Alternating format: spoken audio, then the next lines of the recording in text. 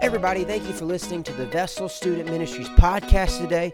This is a product of the Vessel Student and Hyphen Ministries at the Pentecostals of Louisville in Kentucky. Comment if your podcasting app that you're on allows it. Please rate this and share it with someone that you think it will bless. Our email is linked. We have youth classes every Wednesday at 7 o'clock. We have a youth event just about every Friday. And so if you haven't joined us in person, if you're able to, please come on by. We'd love to see you. We hope you're blessed by this sermon today. In Jesus' name, bye.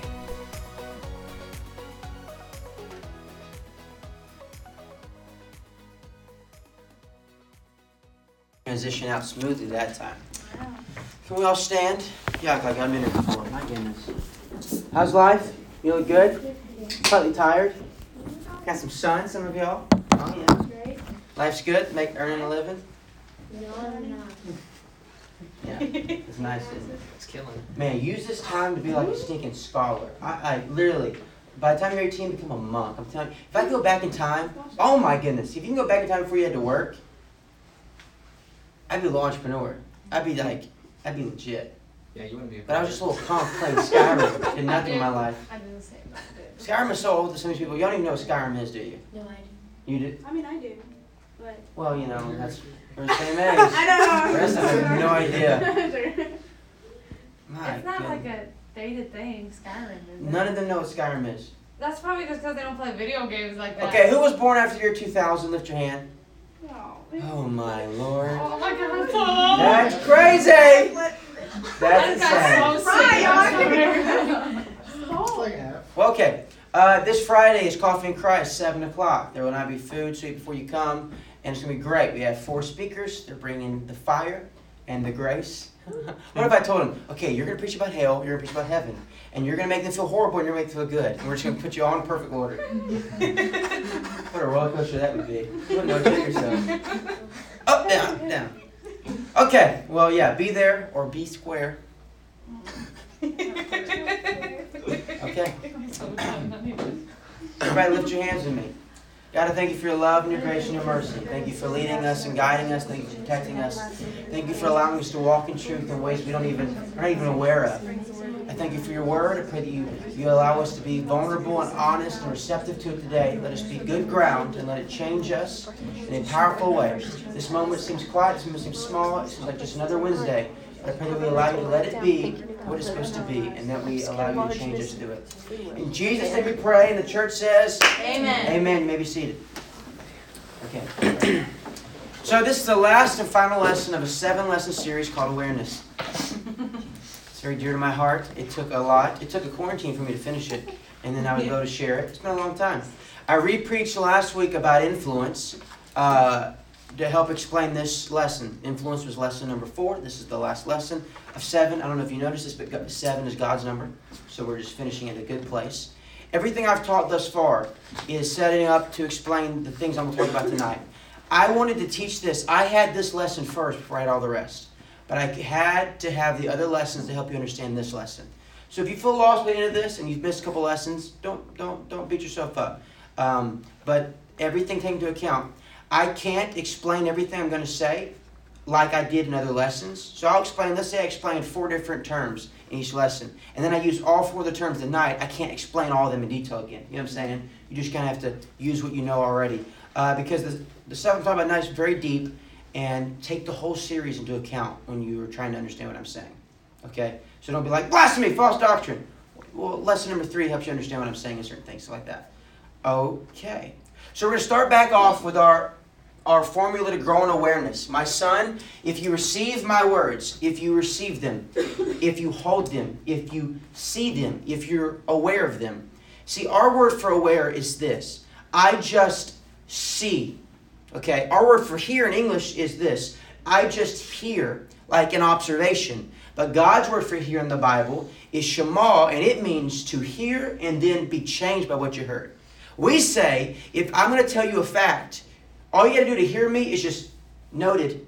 But for God to say that you heard Him, He says something, you hear it in observation, and you respond to it in obedience. There's 2 sides of this. But God wanted us to be hearers of the word and doers of the word so much that he didn't even split it in two different words. He said in the Old Testament, hear me.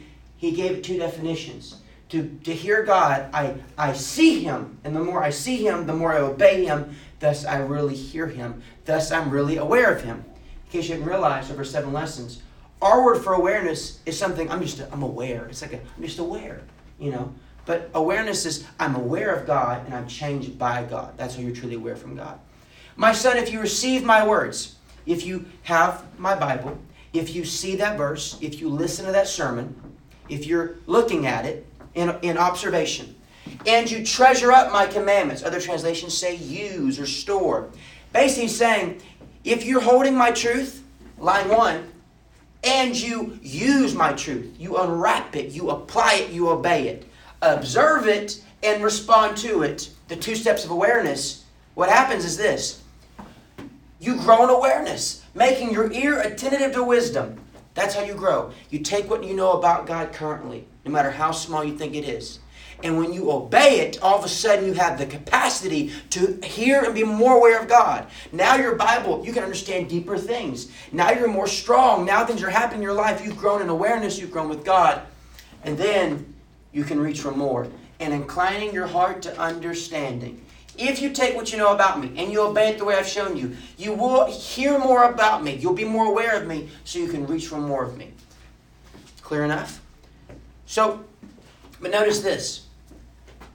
If you take what you know about me, you take my present, you unwrap my present and use my present, I'll give you the ability to have a bigger present and use a bigger present. But notice, if you will, you will. If you take it and if you use it, you will hear more of me and you will be changed more by me. Almost as if you're now being influenced. Refer to last week. You're being influenced. God is now ruling you. Because you know that word, that funny word that we use a lot, abide? Abide's the same definition as hearing God, as shemawing God. Abide is this. I'm not going to ask you this week. Abide is connected to and changed by. Or holding and obeying. I hear him and I'm changed by what I hear. To abide is to be aware. So God says spiritually that you can abide with him and you can abide with sin. And he gives all the fruits of the Spirit you'll birth if you abide with him. And all the fruits of the flesh you'll birth if you abide with your flesh. And when you got saved, you know what you did? The Bible describes that salvation is like this. God gives you a seed. It's called salvation. It looks small. And he shows it to you. And then he asks you to obey it. When you obey how to be saved, he says, then it is planted inside the ground that is you. Well, then it births roots, and those roots influence you, and they bear fruits of his nature. Okay? You had the free will to say, I don't want that seed in my life, by if I obeyed it. But once you obeyed it, what you did, you gave God a lot of your free will. So now the seed's inside of you. He now gets to do a lot of things that he wants to because you gave him permission. When you got saved, you were giving God permission to do what he wanted to do in your life. And when God shows you more of his word and more through the ministry, it's another invitation. He's giving you another seed.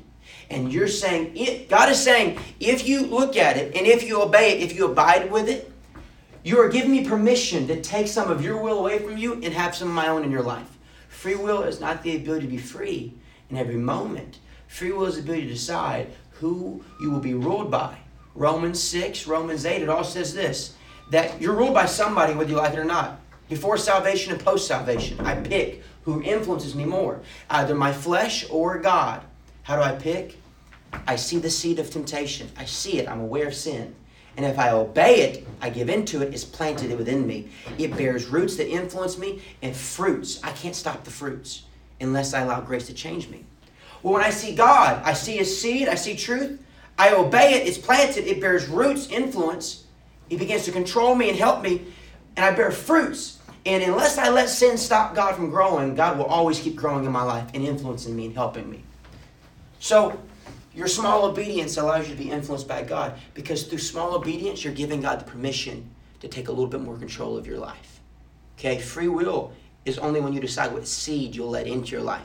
But after that, whoever you let in, they get to decide how the roots are formed and what fruits you have in your life. Make sense?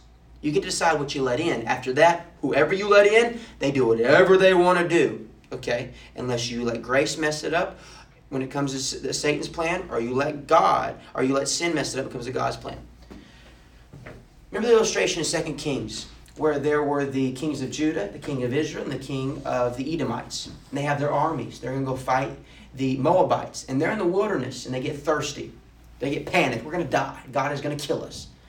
But they asked Elisha, who just happened to be there, the man of God, and said, what can we do? And Elisha said, God's going to send rain. He's going to send rain. But you can't just, there's the fact. There's the scripture. God is going to send rain. There's the truth about God. And they're aware of it in observation. Oh, I believe it. He's going to send rain. Okay, cool. But Elisha says, but you got to dig a ditch. Ditches throughout this whole land to receive the rain. Otherwise, if it rains and you didn't obey and dig ditches and respond, you have nothing to catch the rain with, and you'll die of thirst, and God will still be rain. Meaning that God, His Word says He's peace, and His Word says He's joy and life. But I can't just see that and know it in fact. I have to know it in experience by what? Applying it. I plant it. They had to dig a ditch to receive the rain right. What happens is we know God to be a lot of things in fact, but we don't prepare a lot of time to respond a lot of times to let Him be those things in our life. We were not fully aware of God, okay? But you remember the story? Their thirst is quenched. Hallelujah. God said, I'm going to send rain. Here's the seed. The seed says, I'm going to send rain. You decide if you're going to obey. How do you obey this seed and plant the seed in your life? You dig a ditch. If you dig the ditch, I'm going to quench your thirst.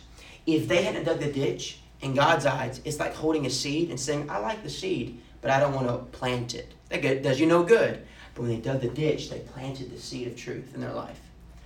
Well, God didn't tell them this part, that He was going to make the water in the ditches look like blood. So their enemy, the Moabites, would be all confused, thinking they all killed each other in an internal conflict, walk over nonchalant, and they just get beat up and killed by the Israelites easily. God literally handed them the victory because they used the water to look like blood. God never told them that, did He? All He said was, if you obey me in this small way, you take this small truth about me, and you obey it in a small way, you're like planting a seed. But He didn't tell them all the fruits it would bring. Here's where your will is. You're holding the seed, and you can decide why plant it or not. Here's what happens. When you take that leap of faith and you obey God, God gets to do whatever He wants to after you accept it. God didn't have to explain to them, I'm going to use this to win the battle. All they thought, I just won't be thirsty. But God didn't have to tell them His will. Here's what it is to live with God. Here's what it is to live in the will of God. I let God do what He wants to do even when I don't know what He's going to do. How do I do it? He tells me to let this in my life, and I let it in my life. And I don't understand everything about it, but I do it. I take the seed and I plant it, and I don't have to know the fruits. That's how I live in God's will. All I see is the seed, and I let God do whatever He wants to do. So when God says, pray this much, you just say, I don't know your whole will for my life. But they don't have to know God's will to be in God's will. Notice that. That was God's plan the whole time. But if they had not accepted the seed and obeyed, they'd have missed out on the whole victory. And God didn't even tell them. That's how it works. Free will tonight is teaching you how to interact with God. Where is my will and where is God's will, and how do I get them to interact properly? You are in control when sin says, take this and obey it. You're in control when God says, take this and obey it. But when you let it in, they bear fruits. And God's will is always bigger than the seed He asked you to take.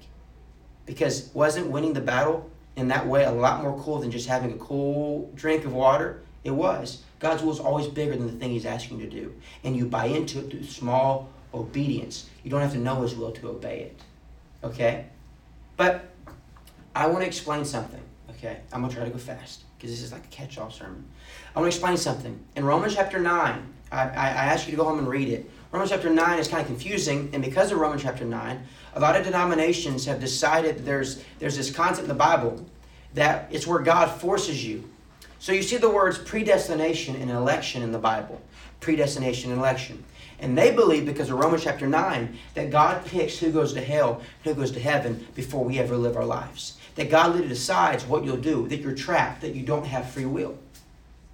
That God forces good people to be good, He forces bad people to be bad. And we have no control. We're just stuck. And so there's a whole denomination called Calvinist that walk around thinking, who cares? It's weird, isn't it? Like you hedge your bet. So I'm going to explain the chapter and explain why that's wrong. Okay? Write this down if you're writing down. Predestination and election means this. God simply plans for you. That's all it means. God does not force you. God just plans based on the decisions He knows you will make. In Romans chapter 9 it says this, that God picked Jacob over Esau. There were twins in the womb. And He picked Jacob even though Jacob was the younger brother. Usually the older brother gets the inheritance, the responsibility. But God said, I picked Jacob. It says, before they ever sinned or did anything good, God picked Jacob. And it says, for the purpose of His election, He picked Jacob. Okay? People read that and say, see, God picked Jacob and He made Jacob good and made Esau bad. Here's what happens. You know, God's the Alpha and the Omega, the beginning and the end. That God transcends time. He sees all. It says in Psalm 39 that God sees every day you live before you ever live them. Okay? So, when God is looking at Jacob and Esau's life, He knows, okay, Jacob's going to be willing to wrestle with me.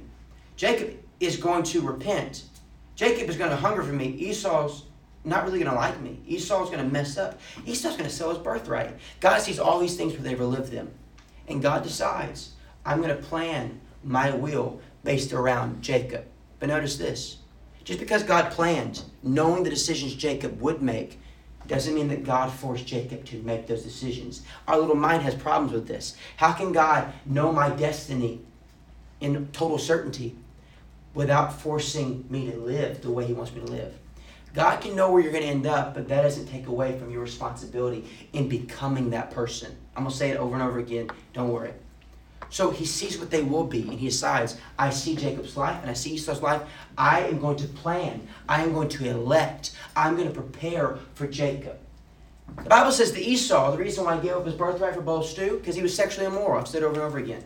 Esau sinned. The Bible says that God does not make you sin. And if you're ever tempted, God will always provide a way of escape. No one is made to sin by God. God didn't make Esau sin. Esau sins for so long, he has no more impulse control, so he gives up his birthright for both stew. God didn't make him do that. God saw he would do that. And so He said, I see where you're going to do that. I pick Jacob. But God didn't make Esau do it. And God didn't make Jacob repent. But God knew one day, I'm going to be in the wilderness, and Jacob's going to be running, he's broken, and I'm going to give him the chance to change, and he's going to be willing. God saw Jacob's future successes, and He decided, I'm going to plan based on decisions you will make. God plans off of everybody's decisions. God plans off the decisions of bad decisions. God plans off of good decisions. God uses the good and the bad.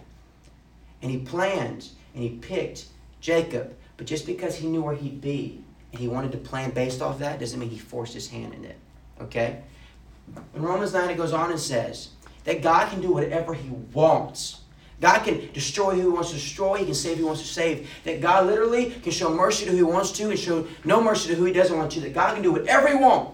Paul's writing this, and Paul is just saying, how dare us ever question God? God can do whatever He wants to do. He can kill us all if He wanted to. It says that God's like a potter. And the jar He's making never looks at the potter and says, what are you going to use me for? Why would you ever do that? We have no rights. He says this, that God hardened Pharaoh's heart, and he destroyed Pharaoh to teach of His power. That He didn't let Pharaoh let the Israelites go, even though that Pharaoh had decided he was going to. That God hardened his heart. And see, God can destroy any of us the same way. You got depressed yet?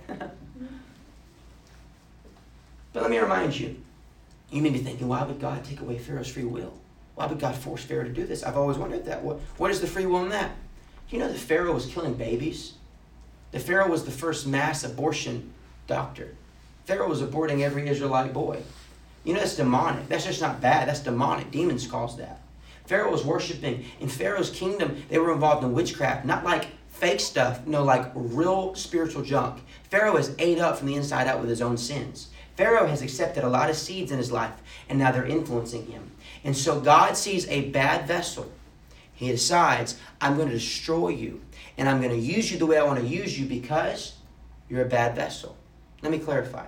The same guy that wrote Romans 9, Paul, makes you seem like God just does whatever He wants with us, doesn't it? And that God just destroyed Pharaoh. And he uses the words like vessel of honor and vessel of destruction.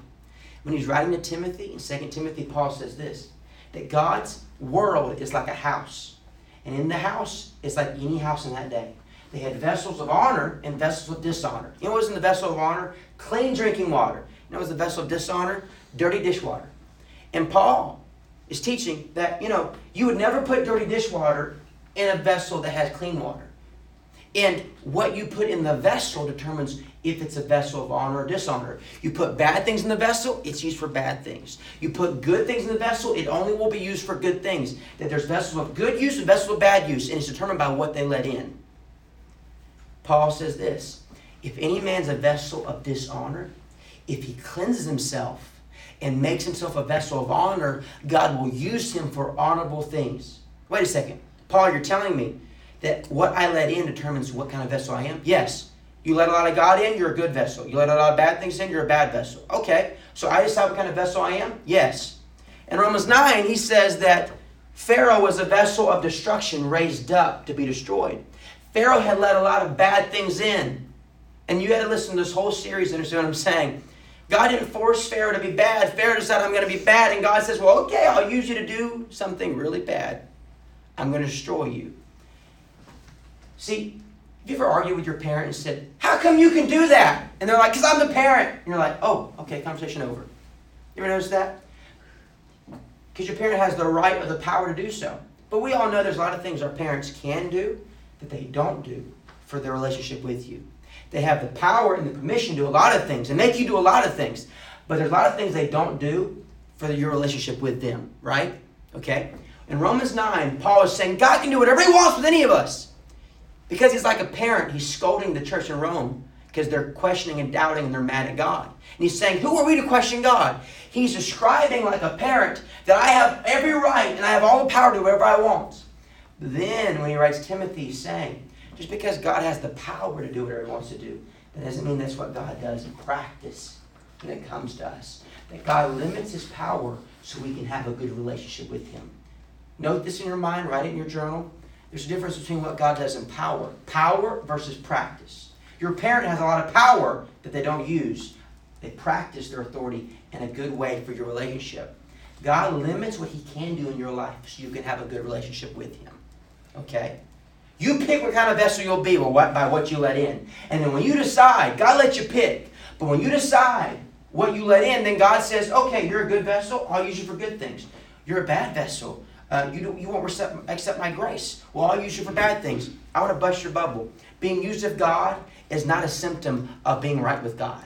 God uses the bad person as much as he uses the good person. God is moving and shaping bad people as much as he is good, saved people. Being used for good things is a symptom of being saved. God controls evil kings. God controls tyrants. God does it all.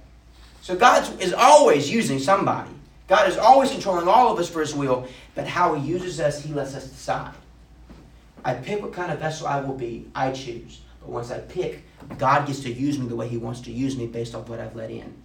Make sense? Okay.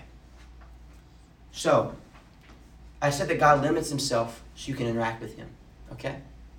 And that election and predestination doesn't mean forced or planned. Paul says that all that I do in this life is so that the elect may obtain salvation. Wait a second. I thought elect meant that God forces you to be saved, that I can't do anything. He just made me saved.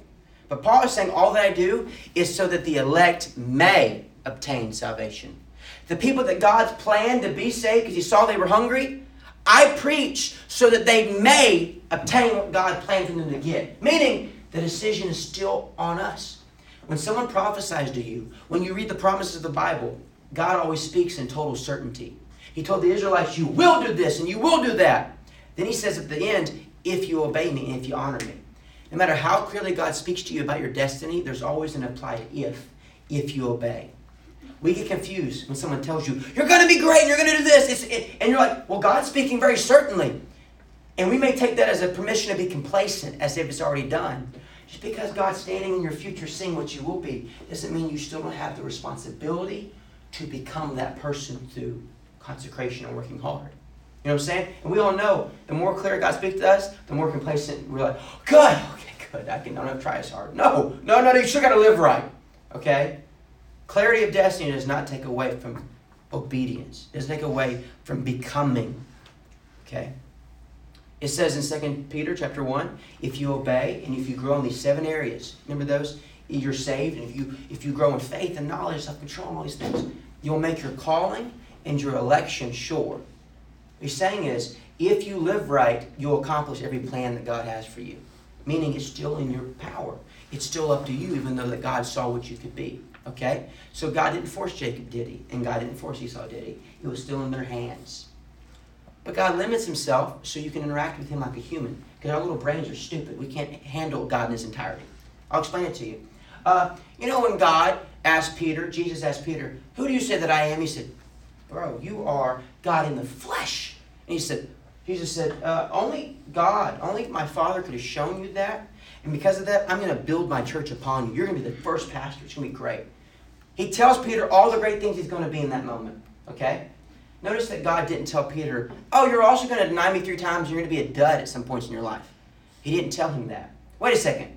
God only told Peter in prophecy the good stuff, but he didn't burden Peter with his future mistakes? No, because God picks and chooses what he tells you so you can have the faith to interact with him. Because when you repent, God says, I forgive you. I believe in you. I know you'll never do it again. But 3 days later, you'll probably do it again. God knows that. But why does God forgive me?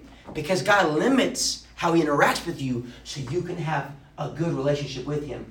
God can do a lot in power, but he doesn't do a lot in practice when it comes to working with us.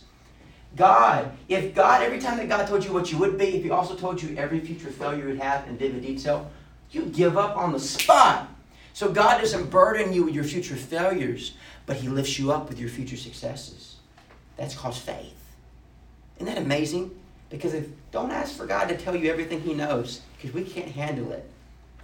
It says that that Moses changed God's mind. They sinned, worshiped an idol, and God's going to kill them all. And God's mind is changed by Moses. Wait, I thought in Psalm 139 that God sees all my days before I live them.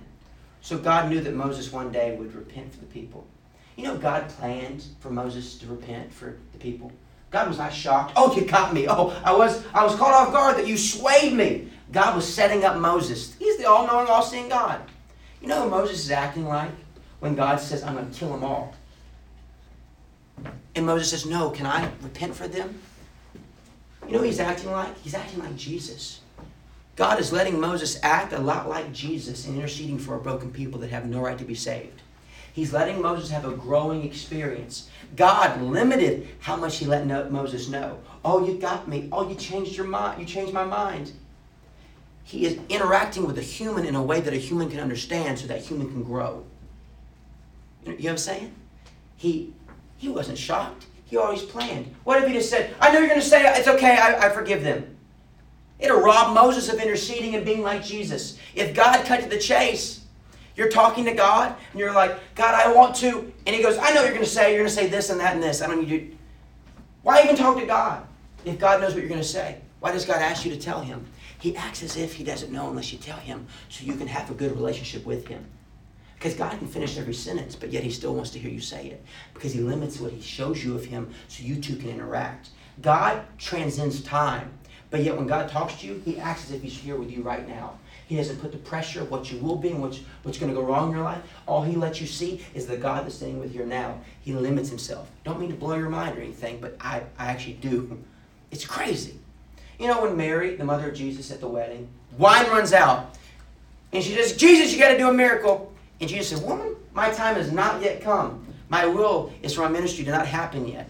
And she doesn't even talk to him. She says, hey, servants, do whatever he tells you to do for this miracle. Jesus told her no. And she still asked for it. How could she defy the will of God like that? That's crazy. Jesus saw that coming, like, before she was ever born. Because there's a parable about it. There was a woman that had a judge that was unjust, who didn't care about her or God. And the Bible says that as she kept asking God, and the judge did it, if we keep asking God and have the faith to keep reaching, God will respond to us. God tells you no on purpose to see what you'll do sometimes. And you think, God told me no. God acts like a human with you sometimes to see if you have the faith. There's a lot of scriptures in the Bible where God told someone no. There was a woman, a Samaritan woman said, I need you to heal. I need you to work. He said, you're like a dog to me, because she wasn't of his people. And she said, but don't even the dogs eat table scraps? He said, because you weren't offended in me, your faith is going to make you whole. Wait, God told her no just so she would tell him, please again? Yes. He didn't tell her that he was waiting for the no. He interacted with Mary in a way that he didn't show her everything so she could have a good walk with him. What about David and Samuel when he's anointed? Why did God pick David over all the brothers? God saw all the future successes. He saw slaying Goliath. He saw all these things. He said, I like you. Problem was, God also saw the murderer and the adulterer. But God didn't tell David that when he was young. God didn't burden David with his future failures, but he encouraged David with the anointing of his future success. Now, aren't you glad God does that for you? That every altar call, God doesn't tell you all things you'll do wrong, just things you'll do right. That's amazing. But what about this? Samuel walks up and he sees the oldest son of Jesse, the oldest brother. He says, that's the dude, God, anoint that man. And God said, no, Samuel, God looks on the heart, the inside, but man judges on the outside. Okay, next brother, this is the guy. No, Samuel. This guy. No, Samuel. Why did God let Samuel mess up and pick the wrong person over and over and over again? We think that the story is just about David. This story is a lot more about Samuel than we realize. Samuel's still heartbroken because he picked Saul. Saul was like the first king of Israel, and Samuel believed in Saul. And Saul was the biggest, the baddest, the best looking, and Saul was a dud. Well, Samuel believed, and he's still sore about it. And so when Samuel picks another big strapping man, God gets the opportunity to teach Samuel, you know what? I look on the inside, not the outside. You thought Saul was great, but I saw his heart. What about this guy? No. What about this guy? No. He worked his way down to David. You know why? Because Samuel may not have been ready to see God pick David if God hadn't taken Samuel through all the no's of his life. God limited what he told his own prophet. I know I'm going to pick David before David was ever born. But I'm going to play coy with you. I'm going to interact with you in a way that a human can understand because my ways are higher than your ways. I'm going to let you pick wrong. And you're going to ask, why did you let me do that? Don't you see all? Yeah, but I don't show you all because I want you to have the chance to grow and talk with me in a way you understand. Samuel grows as a man of God by God letting him do these things and pick a wrong turn and be confused about this. So he can show, okay, David as a man after God's own heart. You understand? He limits what will he shows Samuel. And he lets Samuel do things. You're like, why would he let you do that? God won't force you to sin. Don't take it in that way. But God will let you ask questions that he knows the answers to for a long time. God will let you stand at crossroads. And he won't give you directions right off the bat. Because God doesn't want to take away your humanity. Because he thinks it's beautiful. And he loves how you interact together. If God took away everything and made you exactly like him in everything, then why would God need to make an Adam? He made Adam human. Human doesn't mean sinful. Human meant just a complementary piece. There's certain things that God doesn't do with you because he wants to still talk to you in a good way. You're looking at me like I just fried your eyebrows off. Thank you. Okay, so what about angels? Oh yeah. Angels decided to fall, right? A third of them sided with Satan. So I thought man was special because man had free will. But if angels could choose, is man not that special? Because does that make angels have free will? Okay, notice this. Angels do not have free will like man. Angels do not have free will like man. Okay? Angels had the ability to choose, but not like man. When God made Adam and Eve, he put two trees in the garden, two doors. And their whole existence was based around what? Making a choice. Choose the tree of life, you choose me. Choose the trees of knowledge, good and evil, you choose sin. You get to choose. Your whole meaning for living is the ability to choose. You know that when you got saved, the Bible says it's like picking the tree of life again. In Proverbs, it says that we decide to eat of whatever tree we want to each day. Flesh, sin, devil, God. Your whole life, every day, every moment is based upon that one decision. You're still making it. You're making it right now. Isn't that crazy? You know, in 2 Peter and in Jude, it gives multiple illustrations where man picked God and man didn't. Noah, 8 people picked God. The rest of the world didn't. They all died. 8 people survived. Good tree, bad tree, choice. Sodom and Gomorrah, the whole city didn't pick God. Lot and his family picked God. Life, death, choice. But then it gives in both books the one time the angels picked. The angels said, we want to go with Satan. A third of them did. And you know that not all of them are free, really, like demons. There's a lot of them that are captive in darkness and chains, waiting to be punished forever. So a third of them aren't loose. A part of the third is. Little trivia for you. But then in Jude and Peter, you know, it only says the one time the angels fail. Do you realize that the angels never had another rebellion? They only chose one and only failed once. Did you know there's no angel evangelistic program to win back the bad angels? There's no like angel evangelist. They're done. But you know, if you picked wrong, that God will let you pick again. And you know this whole world that's picked wrong their whole lives? God is waiting for them to pick. You always have the freedom to choose. Angels got to pick once. That's not like our free will, is it at all? No, it's not. If you pick wrong in your angel, you're done. And there's never been another time in history where angels rebelled again. There's not a constant backsliding angel problem.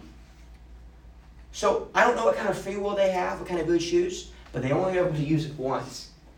And they can't choose anything else. They don't have the free will like you and I do. We pick, and we get to decide. And by the grace of God, we can pick again. Do you understand? You see the difference? I'm at 30 minutes. Mm-hmm.